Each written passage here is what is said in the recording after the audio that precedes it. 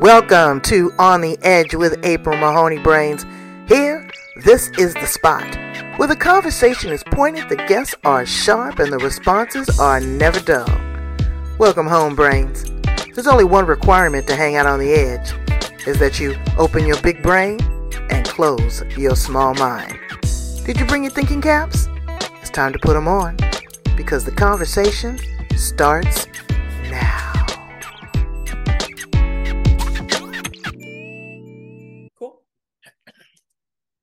Welcome to On the Edge with April Mahoney Brains. You are at the spot, the location, the place where the conversation is pointed, the guests are sharp, and the responses are never dull. Brains, I want you to meet my friend Carolyn Cahn. Hi, everyone. Carolyn came down from Northern California to San Diego to visit some friends, and I said, well, let's go have lunch. We went and had lunch. She brought the dog. We had the best conversation. It's wonderful. So I always tell my brains that if you're ever in San Diego, please connect with me. I treat you good. Don't I treat you good, Carol? Absolutely. Great lunch. Great Absolutely. Time. Well, let me tell you, this woman here has got one heck of a story. By trade, she's a nurse. You're former military also, aren't you? U.S. Public Health Service, yes. U.S. Public Health Services. She's worked in the prison system, and boy, she's got a story to tell us about that. She's also working and coaching with individuals right now that discover that they have ADHD at a later age in life. They've been going through this thing called life, thinking that something's wrong with them, that they're slow, they're being judged, they're being mistreated, they're having difficulty focusing. And then sometimes they have children that have the same genetic trait. So we're going to talk to her about that. And also exciting, she's going to give us a little tidbit of her book that she's writing. So I'm so excited to have her here and for you guys to meet my friend Carol Cahn. How are you, honey? Great day. Very good. Yeah. Well, you're looking fabulous. Thank you. So are you, by the way. I love the glasses. Thank you so much. I have an exciting visit today. I was invited. I don't know if you've seen the Netflix movie, The Blue Zone. Mm-hmm. Yep. I'm invited to meet the doctor that has went on that expedition. And we're going to have lunch. Now, girl, I don't know what we're going to eat. Probably eat straw. We won't have the luxurious, fat-filled, greasy, good stuff that we had when we were together, but I'm excited. So tell my brains a little bit about you and how you show up in the world, and then we're going to get to the good stuff. Right. Okay. So I am a life coach, and I work mostly with adults with ADHD, in part because what I found out was a lot of my clients have ADHD, and a lot of them didn't understand what their symptoms were. Part of the challenge is that with ADHD, there's a lot of comorbidities, a lot of other problems like anxiety. So there's a lot of misdiagnosis. So that's what drove me to where I am. And going back a bit, as I was growing up, I had problems in school, problems learning, failed, I don't know how many classes, truly. Even got kicked out of nursing school the first try. And then I woke up and I began to have a true goal and a purpose. And I became very goal-driven and wound up getting my nursing degree, my bachelor's degree, and eventually my master's degree. So what I've learned is from my own background and then years of not quite understanding what was going on, I finally got diagnosed in my early 40s. And it's just very relieving to know what the issue is and to know you're not alone. So it took 100 pounds off my head with just knowing that I'm not the only one, and no, I'm not stupid like they told me in school. Mm-hmm. Well, you're not stupid. You got more degrees than a thermometer. But it takes a lot. And I know that you had to do double the effort because of the simple fact that you had these challenges. What were some of the underlying symptoms or situations that you ran across that made you go and do the deep dive and to try to get a diagnosis for what you found was a challenge? Okay, so I'm very easily distracted. I could be talking to you, and if there's something happening on the side, I can't take my mind off of what's happening on the side. So it's hyper focused when you really, really like what you're doing, so that the hours go by. But if you aren't really vetted into what you're doing, it's hard to concentrate. A lot of people have depression, and I was one of those of, just didn't feel good, but didn't know it was depression. And then there were just, it's hard. If you give me a list of numbers to add, my first job was an assistant bookkeeper, and this is before computers, and I would have to add the column up. And honestly, every time I would add them up, it would be different numbers. And so I could add them up 20 times, and each time I would get a different result. So those are just a few of them. And so what was your aha moment that you said, you know what, let me go and see if I can be tested for something? Is this neurological? Is this depression, anxiety? Am I just tripping? So very honestly, a friend of mine who I went to elementary school with called me up one day and literally said, I know what's wrong with us. We have ADHD. And what happened was 2 of her kids were having problems in school. And this was back in the day where ADHD wasn't really something talked about. And so she, as a teacher, went and did her research, figured it out, then understood that it's an inherited problem in many families. And once she figured it out, if she had it, then I probably had it, because our symptoms were common. We're very much alike. So because of that, I then said, all right, let me go find someone who specializes in ADHD. And that's what drove me. It was a friend saying, I think I know. Wow. See, friends are good for a lot of things, brains. So when you went and you got, when you decided to get the diagnosis, what kind of things did they do? Did they give you certain testing? Was there something, a blood test? I have no idea. What were some of the things that they did to help you uncover and discover what was going on?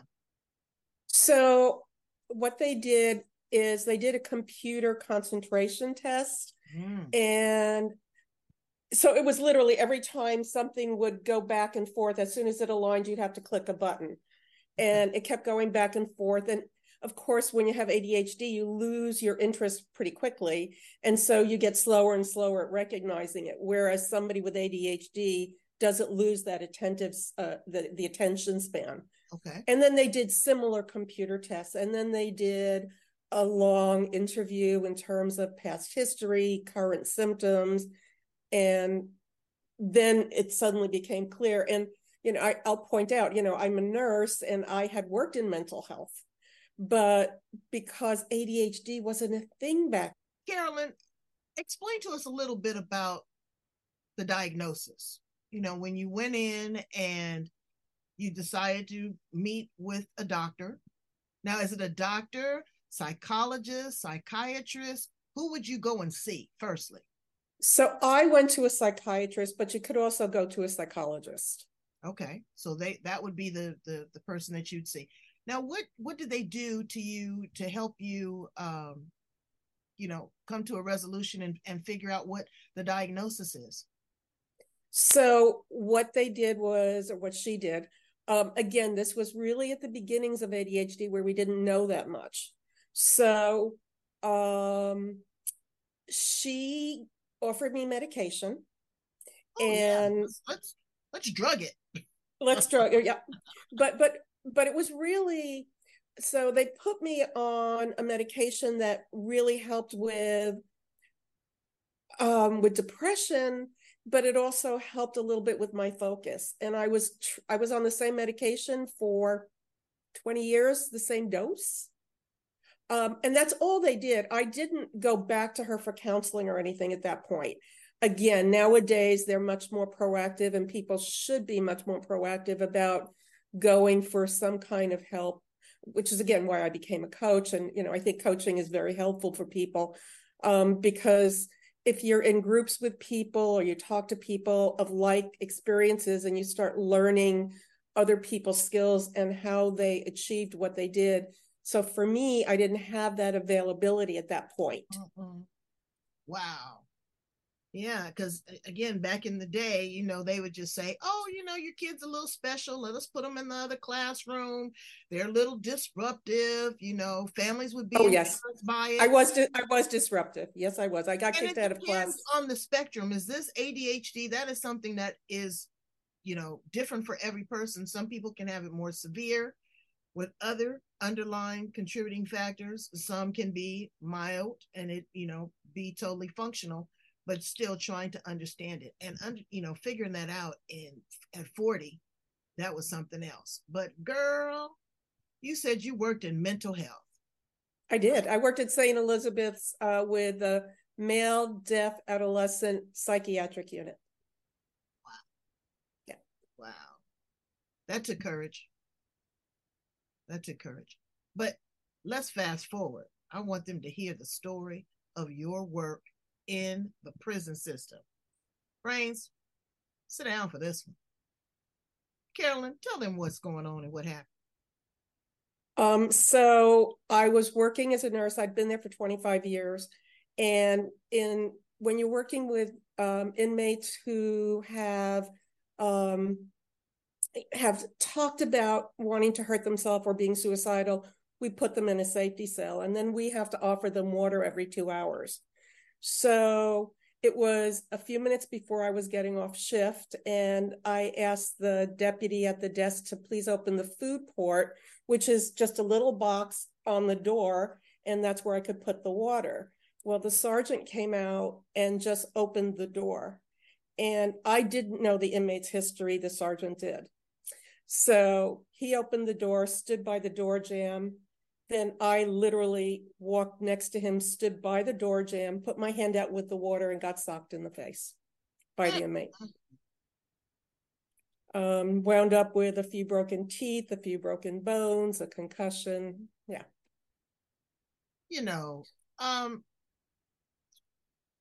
There's a lot of rage. You're an encaged animal at that point. Your whole mental, I can't even imagine the what that person might be going through. And I'm not being sympathetic to you because I've got your back 110%. But I also feel for the inmate. No socialization. You're getting your food through a little porthole. Minimal daylight, exercise. Where is the rehabilitation, Brains, of these? So let me just tell you, with this particular guy, history of drug abuse, in and out of jails for theft and robbery. He had been destructive in the jail, which is why he was in an area where he was dangerous to others. So for him, because of his own behavior, it was not only keeping him safe, but truly keeping the other inmates safe, because he would literally destroy property. Of course, I didn't know that. The sergeant knew that. I don't go in and read their whole history. I just know that they're there for whatever reason.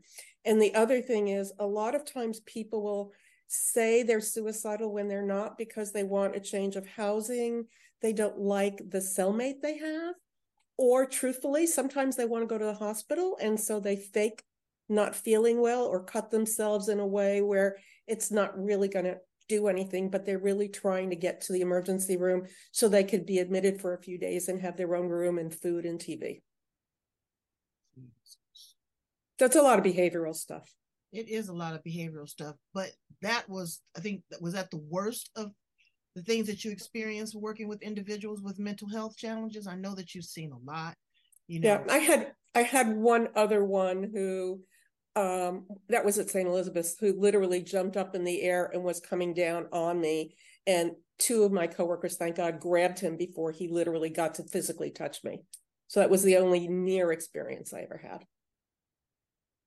And I always say that nurses and teachers are my favorite people on the planet. Well, children, dogs, and senior citizens. So, okay, I got a bunch. But nurses and teachers do not get the credit.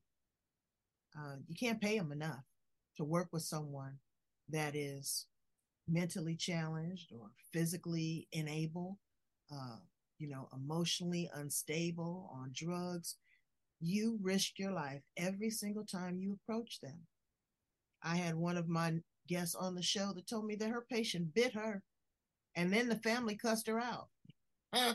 That would have been my resignation, but she continued to forge ahead. And so I thank you for your sacrifice. Not only did you do that, but you also worked with individuals in the military. And there's a lot of post-traumatic stress disorder.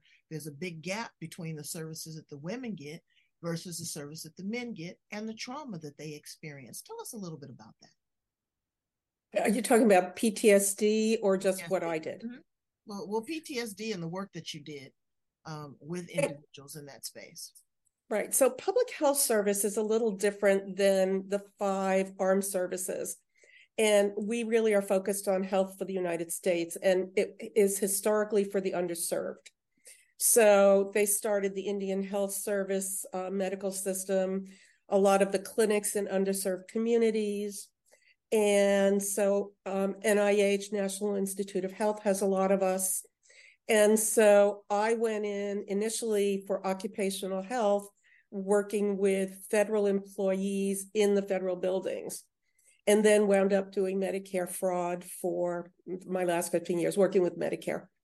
So while I was a public health servant, I had a variety of functions, but I also was in the emergency response team. So about once a year, I would go to some disaster, and we would be there in whatever site, like Tennessee or in the flooding in New York. And then I was on the mental health team, and we would serve the employees of the medical services being offered to the employees. So you had a lot of stress, you had a lot of hard emotions. And I was the first nurse on a mental health team. So once they understood the value of it, they started putting nurses on all the mental health teams. So the most fun and challenging was when I went to American Samoa. They had a disaster, a tsunami, and a lot of deaths. And so I was there seeing patients, and because of my home health background, was able to do a lot of things that a nurse in general wouldn't do. So I had a lot of autonomy, and very gratifying work, and you feel like you're really doing something useful for others. I just don't, well, how do people, I can't say people, I can only ask you, how do you pick that specialty to decide to, you could have worked in cardiology, you could have worked in, prenatal, gynecology, anything, but mental health, because mental health is not transparent, brains. Okay?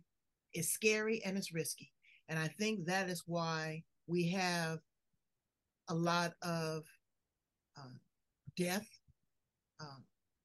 misunderstandings with police officers. They are not trained mental health specialists. And when somebody is going from a flicker to a flame, they're afraid too. They don't know what is coming ahead. So you don't know where this person is. I know I've got a neighbor, and it's breaking my heart, breaking my heart. I've seen him deteriorate to the point where now I saw him and his pants was pulled down to his knees and saw his skinny booty. And I would pull over and I would give him food and I'd give him money and all this. And his hair is matted. And I said, are you ready for some help? And he goes, no. So they have to be ready to show up. But what I don't understand is, like, why isn't he ready? I don't understand why you want to live in squalor, why you don't have, you got dirty clothes on, your butt ain't had a shower and I don't know when. I don't know what that trigger is. I don't know what to do, how to approach. All I can do is love from a distance. But then again, I've got to back off because it's dangerous now. He's, I'm seeing him talking to the, third person and arms flaring and all that. I don't know what to do. So first of all, I feel bad for them, and it's hard to watch. But part of the problem is, and it depends on a particular person and what their issues are, but sometimes you have a degradation of the brain. So different parts of the brain are affected. And I see that a lot with people who've used meth, because it's a new drug and it's extremely destructive. And it's one of the illnesses we don't even have medication for. But so part of it is you have chemical processes that do permanent damage to the brain. And depending on the part of the brain it affects, there may not be any coming back. So Well, part of you it know, it is, was funny because, and I'm glad that you said that because I saw him and he had his hand kind of closed. And then when he kind of opened it, I saw a pipe. And I said, well, you know what? I said, I'm going to give you some money. I said, but I'm not giving my money to the dope man. That's what I'm not doing. No, Miss April, no, Miss April. I said, oh, you know, what you got this for? It's not a tobacco pipe. So again, you know, but drug use, you know, you and I saw a unsheltered person and you offered them their food. I offered them money. And I said to myself, I understand, you know, what you're saying, but sometimes that drug, and I'm not justifying it, he could have some sort of medical condition, and that drug gets the angst off of him. He could need a beer to get through. He might need to get shelter. You don't know what people need. So I try to give without conditions, without restrictions, where I understand your position is if you're going to help them, feed them and try to, you know, clothe them and put it in a different direction. But I just try to give and I have to pull back because I'm a giver to a fault. And again, when I saw that pipe, I was like, that was my key indicator. But even with a potential drug use, I still want to help. I don't want him to be out there snatching somebody's purse. I don't want him to be there trying to go through withdrawals by himself.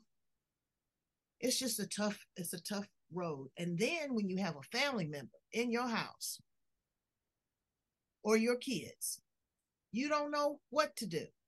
You do not know what to do, and they're a danger. So thank you. Thank you for being on the forefront of that because that's really a challenge. So let's move uh, past this a little bit and let's talk about your book. You are drafting a book. Tell us a little bit about that. So I am writing a book on ADHD basically to help people understand what ADHD looks like in an adult. The challenge with adults is if they had ADHD, if someone has ADHD as a child and is diagnosed as a child, the symptoms can change into adulthood. So you have some people who think and have told me, oh, I don't have ADHD anymore. So can it go into remission? Can it disappear? Yes, it can. But for a lot of people, it just changes in what it looks like. Then you have a large number of people like me who were in an age where ADHD wasn't really a thing. And so they don't really know what it is.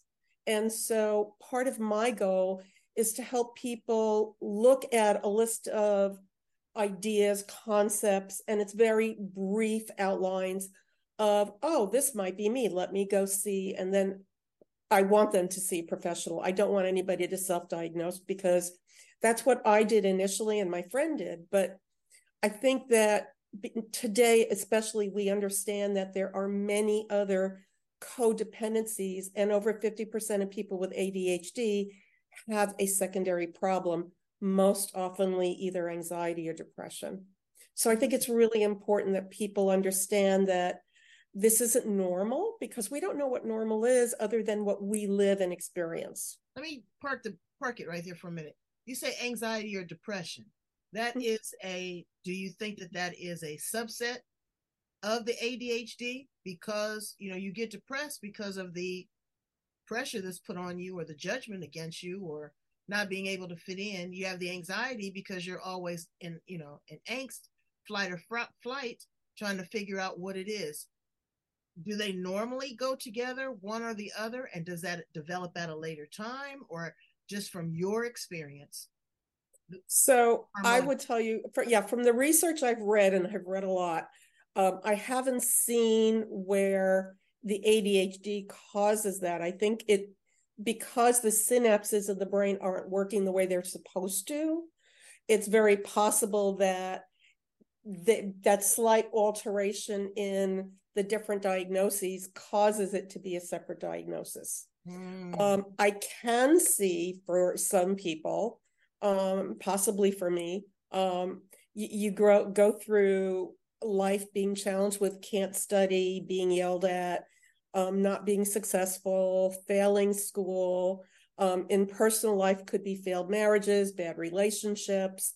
And so that can become a depressing issue. And it can lead you to depression. So I think it depends on the particular person and what evolves, where it evolves from. I don't think they really know at this point. Now, I know that you don't work with children, you work with adults, but give us some hope. What are the current treatment options that people are looking into? Again, Brains, we're not doctors, so this is a disclaimer. This is based upon the research that she's done, the work that she's done. She has a master's degree. So I just kind of want to figure out and listen to what she's seeing with regards to current therapies, maybe drug options that they're looking at, because they're really pushing these psychedelics for everything. Okay, we got a magic mushroom, we got a joint. We got some CBD oil. We could put you on ayahuasca. They're trying to me, I think they're trying to trip us out even more. But just what's your experience? What is the current therapy, treatments, and options that people are looking at these days? So I encourage people not to take medication initially, that it's really important to first try other things. So there's a variety of mental health options. It's the reason that I really got into neurolinguistic programming, NLP, and hypnosis, because with me, once I went through the course, so I went through basic up to train the trainer. So I spent 3 years being trained in NLP, and it got me off of my medication. And I'm not saying that it's going to get everybody off medication. That's not my point. For me, it worked. And I was able to get off of a medicine that I was on for 20 years. And so I think that the value of understanding that there are a lot of ways to learn and get support, but it's important to get diagnosed. And that's the key of, don't self-diagnose. Make sure that you know what it is that you have, because if it is something that can benefit, an example, bipolar diagnoses and OCD are things where medication really does help. And counseling can help, but for some things, medication really does help. So I think it's important for people to first be clear on, is this really what I have? So I think therapy and talking to someone, and then based upon what the findings are, medication as a trial may be okay. But as you just said, what's happening is the drug companies are pushing drugs. So doctors, it's, if you go to a family practitioner, it's so easy to have them say, let's try a medicine instead of referring you to make sure that we're getting an accurate diagnosis. Wow. You have to be your own advocate, Brains. You got to keep Yes, you do. Yeah, you do. You got to have a person that supports you, be it a good friend or a family member that you trust, that you can say, hey, you know what? I'm spiraling out of control. There's something that's not right. Can you help me? And then there's people that just completely, die by suicide. They just can't take it. And so we and then the right on that. The sorry to cut you off. The other problem is that, number one, there in some areas that are underserved, you don't have enough mental health people. And then insurance doesn't always cover. So now, because of telemedicine, on the computer, the world has opened up to therapy. So I would remind people, just because there isn't a provider in your area doesn't mean that you can't access care. And then there's community clinic access that will often help you on a sliding scale.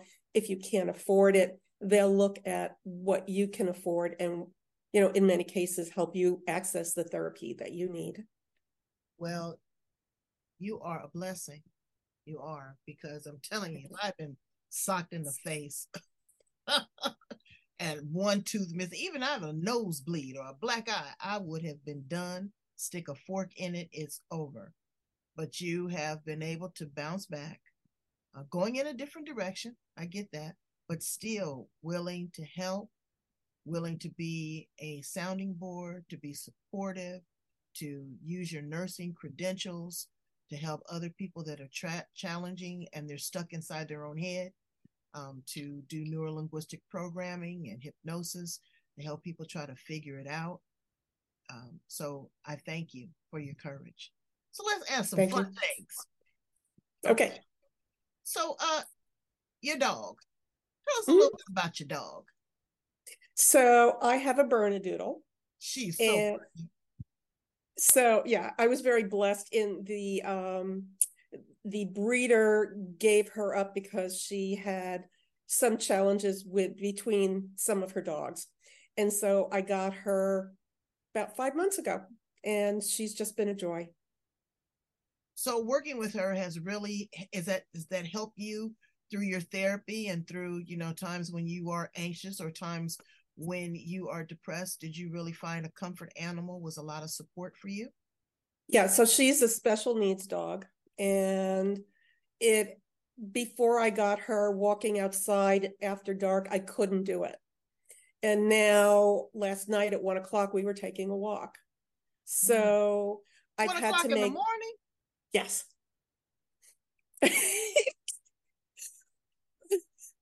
Okay. I still wouldn't do it, but still. But I also, I had to move from where I was living because I didn't feel comfortable anymore. And I needed a change of environment. So that was part of the change that I made that not everybody has the liberty to do. And then getting the dog has made being out in public much more comfortable. It's you have to find something that works, and this has just been a blessing. Yeah. Well, I see a lot of people, but I'm gonna tell you, I'm be honest. Some people take advantage of that comfort animal. Yeah. You will see them. I know I was on an airplane, and this big 85-pound German Shepherd is sitting next to me. I said, we ain't doing that for 5 hours. We're not doing that.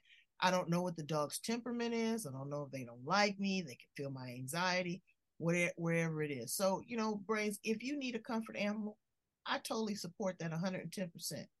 But if this is just your pet, and your pet is considered as your children, your pet parents, I get it.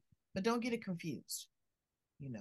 It's disrespectful, and it really minimizes the importance and the significance of what that animal is doing for that individual that's in their care.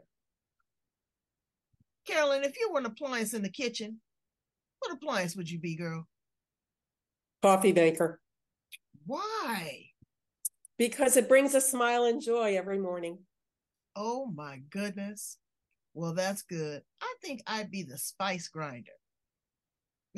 I want to keep it spicy and hot and, that makes sense. Nice and smooth so that it mixes into the ingredients. That's me. That's me. If you were a flower in the garden, what flower would you be? Definitely a rose. A lot of roses. Yeah, I like the way they're closed and you don't know what's inside them, and then all of a sudden they open up to their beauty. They do, and they have such a beautiful fragrance. I like tulips and gladiolas, but the tulip is I noticed that my husband, he loves them too. But when they bloom, they just kind of go wild. They just go wherever they want to go. And there's so many different colors and varieties that make you happy. What makes you happy? Not the dog, not your work, but just really what brings joy to Carolyn? Being outside, being out in the open, the fresh air, and being with friends. Yeah. You love being with friends. That's good. You came to visit some friends here and travel. Yeah. That's really good. Travel for sure. Yeah. Carolyn, what do you want your legacy to be? I want people to remember me for someone who made a difference in their life. I always went with the philosophy that if I help one person, my life will have been worthwhile. And I really believe that. You never know when you're helping somebody what the impact will be. You just have to trust that you do what you can and that it will have a positive benefit. And you give with your heart and you give with true meaning, and then life has a purpose for me, and I know at least for some, it will make their lives better. Well, you have made a difference in so many people's lives, in so many different ways. Again, like I said, the selfless giving, the sacrifice, but the joy. And you've been able to see the ripple effect of how what you've done has impacted others and continuously do that. So you are my shero. Thank you so Thank you. much for being Thank here. you so much. I appreciate you. Absolutely. Brains, contact Carolyn. Okay, I'm gonna put all of her contact information. We're gonna get it in just a second, but I need you to go in. Do what you said you were gonna do. Okay, promise to love, like, share, and subscribe. Love, like, share, and subscribe to On the Edge. We're going to bring you the best and the brightest. We're going to bring you people's testimonies. We're going to find redemption. We're going to find challenges. But what we're doing is we're trying to provide information. And, you know, information is nothing until it's applied. Right, Carolyn? Absolutely. Tell my brains how to get in contact with you, Queen. Okay, so I have a website, carolyncahn.com. And if anybody's interested in a 15-minute free consultation, I encourage you to sign up there. Doesn't hurt, doesn't cost you anything. Again, just people understanding I am not a psychiatrist or psychologist, and I'm not here to diagnose people. I'm here to help them move forward in their life and find purpose. Thank you. And again, thank you for coming and visiting me. You know where I am. So when you're down this way, I will be there. You will be there, and bring Bella. Okay. Thank you so much. Thank you. Bye, brains. We love you.